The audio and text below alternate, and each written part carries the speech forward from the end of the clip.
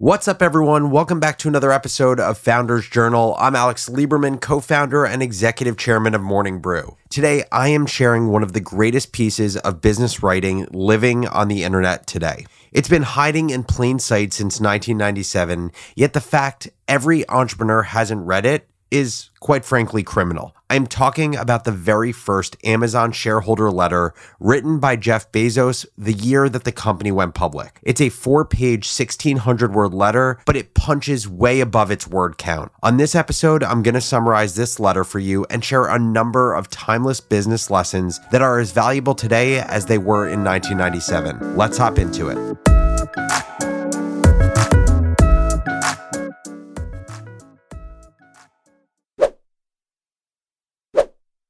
So I want to start by setting the stage. At the end of 1997, Amazon filed its first annual report as a public company after IPOing in May of that year, just 3 years after founding the business. Included in the annual report was the shareholder letter written by then CEO Jeff Bezos, who would continue writing the now famous annual letters until he stepped down from the company in late 2021. Now, 1997 was a banner year for Amazon. While the business was still just an online retailer of books, growth was absolutely explosive. Revenue was up 838% to $147 million in revenue from just $15 million a year earlier. The number of unique customers grew from 180,000 to 1.5 million, and the employee base 3x'd from 158 to 614. What's crazy is all of this growth wouldn't even scratch the surface of what Amazon would achieve over the next 25 years. And what's even crazier, as you'll see in this letter, is it feels like Jeff Bezos knew exactly what was going to unfold for years to come. So let's go into the letter. Bezos starts with the 1997 highlight reel. He says, Amazon.com passed many milestones in 1997. By year end, we had served more than 1.5 million customers, yielding 838% revenue growth to $147.8 million,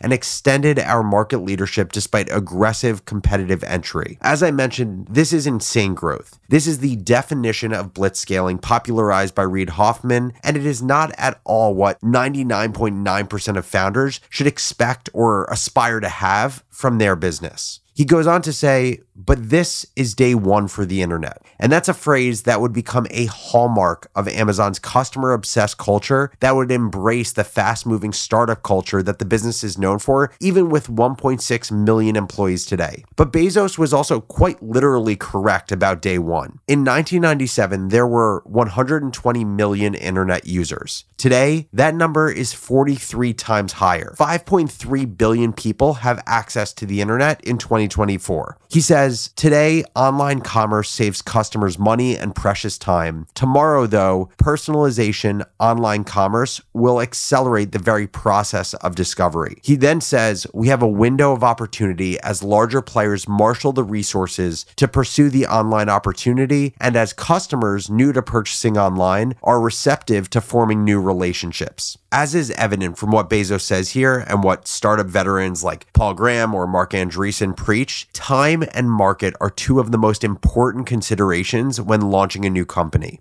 A good business launched at the right time will always beat out a great business that is launched at the wrong time. Bezos argues the timing was perfect because online commerce is becoming a new behavior for more and more people, which means they don't have deep-seated trust with legacy brands like Barnes & Noble, Walmart, and others. He also says they have a window of opportunity as large players marshal the resources to pursue the online opportunity. And I wonder why he calls that a window of opportunity. Is it because he assumes that larger companies by definition will take a long time to mobilize their resources, even if they have more of them than Amazon? I'm assuming that is what he's saying. My guess is he's implicitly saying that one of the core advantages of a startup like Amazon is you can simply seize an opportunity faster because it's you navigating a speedboat rather than a cruise ship. Next, he goes into the long-term orientation of Amazon and its goals, showing just how clear of a vision he had for the business, even when they were just selling books. He says, we believe that a fundamental measure of our success will be the shareholder value we create over the long term. The stronger our market leadership, the more powerful our economic model. And to break that down further, I think there are two main reasons that market leadership is necessitated for Amazon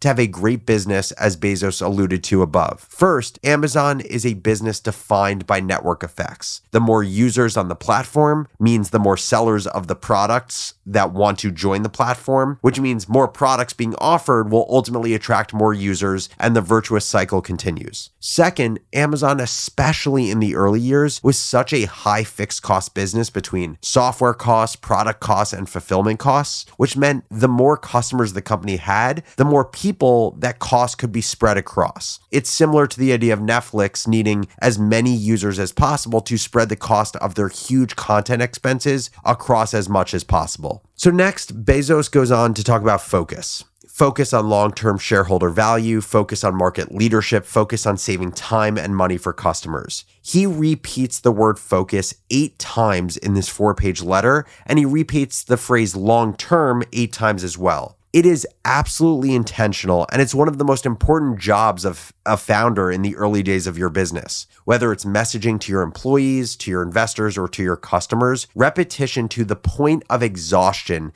is the only way you can be confident that people will know what is truly important. Because as a founder, all of your mental real estate is taken up by your business and what's important. But that is not the case for everyone else. So you need to download your brain into theirs proportionally for what matters most. Next, he talks about the metrics that matter most. He says, we first measure ourselves in terms of the metrics most indicative of our market leadership: customer and revenue growth, the degree to which our customers continue to purchase from us on a repeat basis, and the strength of our brand. Given Amazon was focused on being the biggest player in online commerce, to me, it makes total sense why revenue growth, customer retention, and brand were prioritized. And I think it's also interesting to think about all of this in the context of your business. It all starts with your long-term goals and where you are in the life cycle of your company. Is your goal to build a business that IPOs and is around for the next 50 years? Is your goal to build a lifestyle business that pays for your family's lives? Is your goal to build a business without venture funding? My general view is that in the early days of your business, pre-product market fit,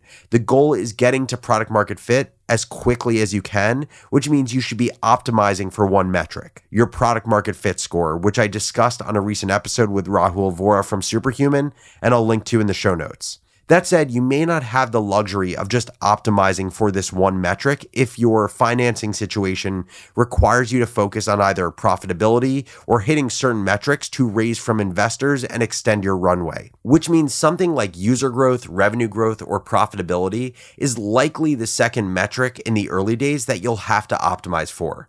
Then, once you hit product market fit, the calculus changes. If your long-term goal is about market leadership, absent the need for immediate profitability, it likely becomes about user growth, revenue growth, and user retention. If your long-term goal is about building a profitable, bootstrapped business that grows steadily, it likely becomes about net income and customer retention. After discussing metrics that matter, Bezos then shares what I consider to be his disclaimer to investors. It's an acknowledgement that many companies manage their business to quarterly goals and expectations. But Amazon is not such a business. So if you have that expectation, Amazon is probably not the investment for you. And that's what Bezos is trying to get across to folks. He says, because of our emphasis on the long term, we may make decisions and weigh trade-offs differently than some companies. Accordingly, we want to share with you our fundamental management and decision-making approach so that you, our shareholders, may confirm that it is consistent with your investment philosophy. He goes through Amazon's approach bullet by bullet, which I'll share in a second, but I first want to point out an invaluable lesson. The way Bezos communicates to his investors is exactly how I think all founders should think about their approach to fundraising. More important than raising capital or the valuation you can raise at are the expectations of the investors you're raising from and how aligned they are with your expectations. Bad things happen when there's expectation misalignment between founders and investors, and unfortunately, that's often the case if investors are investing in an industry or a type of business that was never meant to grow at the speed that venture investors need to hit their return profile. Now, I want to call out a few of the most important bullets that Bezos laid out as he was resetting expectations for investors. He says, we will continue to measure our programs and the effectiveness of our investments analytically to jettison those that do not provide acceptable returns and to step up our investment in those that work best. We will continue to learn from both our successes and our failures. And something I just want to point out here is if you want a high growth entrepreneurial culture, you need to treat your business like a science experiment where your employees are like lab workers creating hypotheses and running constant tests, making decisions based on data and results versus having an emotional connection to the idea that's actually being tested. And this is exactly what Amazon was known for in 1997 and what Amazon is known for to this day. Next up, he says, we will make bold rather than timid investment decisions where we see a sufficient probability of gaining market leadership advantages. Some of these investments will pay off, others will not, and we will have learned another valuable lesson in either case.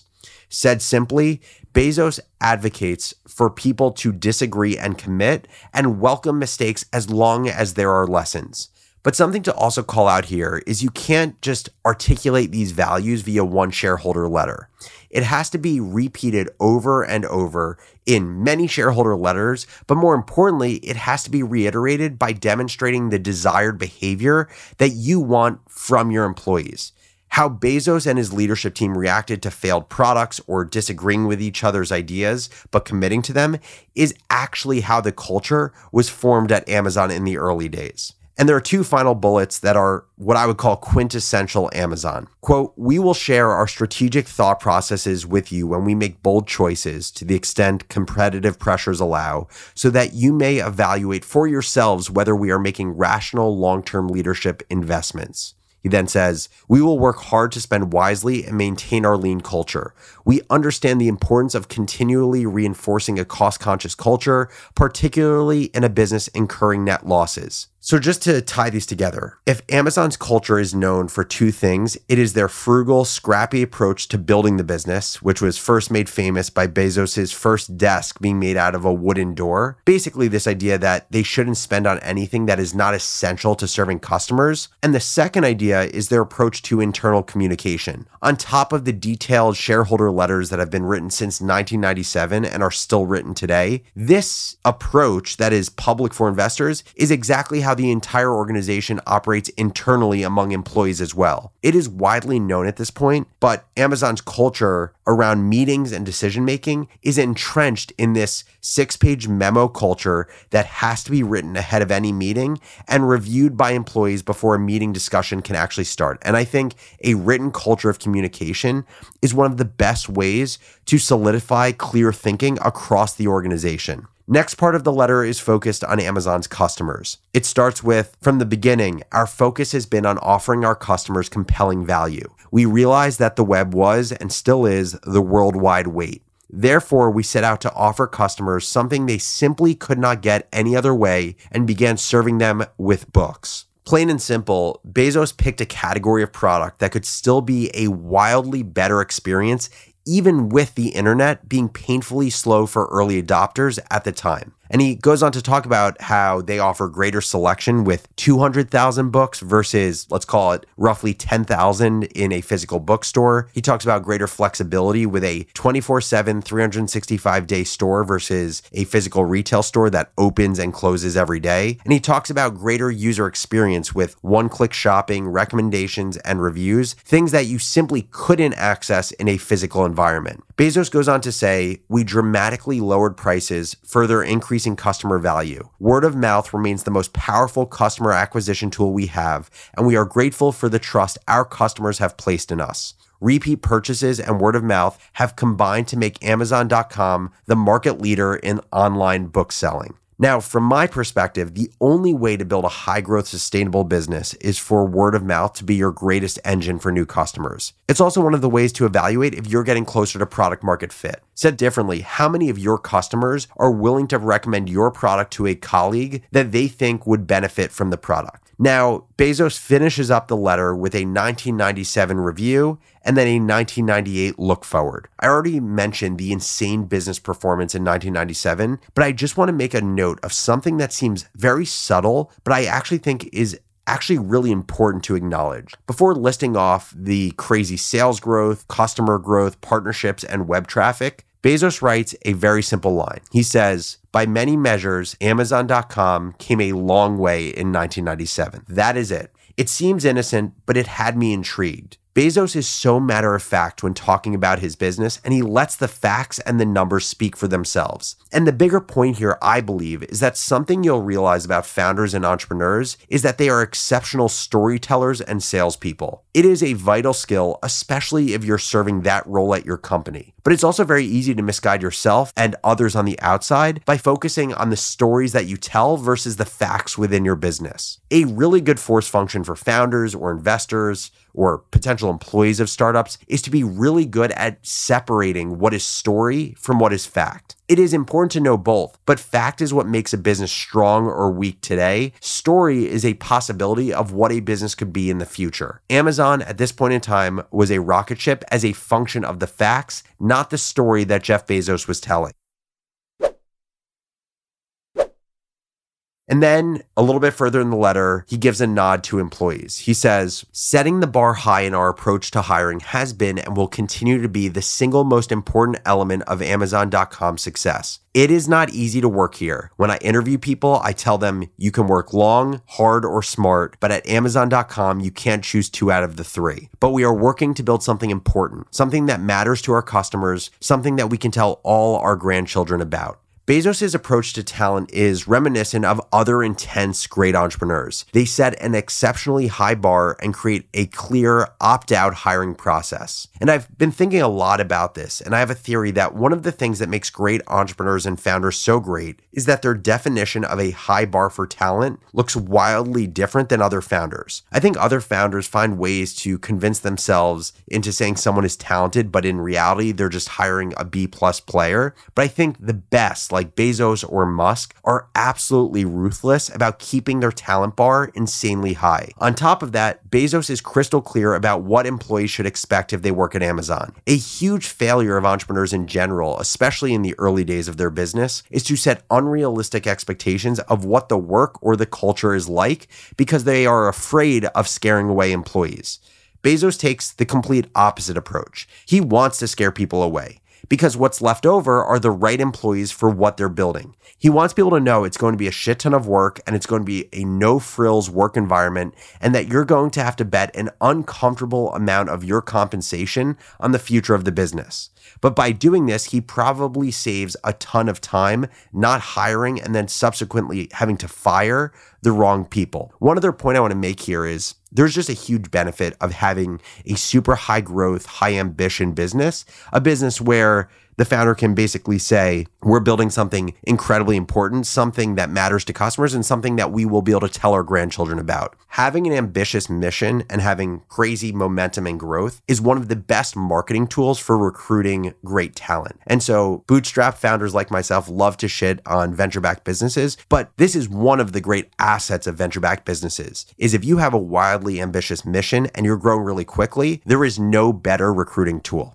Okay, getting towards the end. After the 1997 look back, Bezos briefly talks about the year ahead, where he mentions adding music, which is kind of hilarious. He reiterates the importance of focus and prioritization, as well as a market opportunity that will have an abundance of expansion outside of books. This is just a reminder that there's good reason to believe that market is more important than people or even product when thinking about the potential for success of a business. And then Bezos finishes by talking about vigilance. He says, though we are optimistic, we must remain vigilant and maintain a sense of urgency. The challenges and hurdles we will face to make our long-term vision for Amazon.com a reality are several. Aggressive, capable, well-funded competition, considerable growth challenges and execution risk, the risks of product and geographic expansion, and the need for large continuing investments to meet an expanding market opportunity. I'll say this is such a common trait of great entrepreneurs. Almost all of them have this paranoid side, the side that makes them look over their shoulder as they're building their business, the side that makes them identify these small cracks before they turn into huge craters that actually can be business ending. So that's the 1997 letter, and I just want to conclude with 2 lessons abstracted from this yearly practice of writing a memo to shareholders. First, writing plain and simply with intention put into every single word is an absolute superpower. It is the best force function for clear thinking, and I recommend it to any entrepreneur. And second, the act of communicating your performance, your goals, and your game plan, even if you don't have investors or people you're accountable to, is one of the best habits founders can have. It forces you to work on your business, not just in your business, reflecting on the choices you've made in the past and how you're going to achieve your goals moving forward. I hope you've enjoyed this teardown and analysis of the first ever Amazon shareholder letter. I would love to know if you'd like more episodes like this where I take famous business writing, summarize it, and share the most important lessons for entrepreneurs. Shoot me an email to alex@morningbrew.com and let me know what you think. And as always, thank you for listening to Founders Journal. I'll catch you next episode.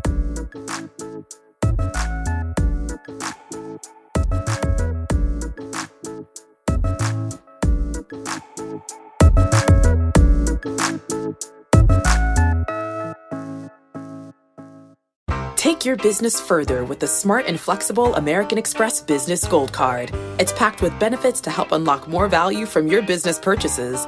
That's the powerful backing of American Express. Learn more at americanexpress.com/businessgoldcard.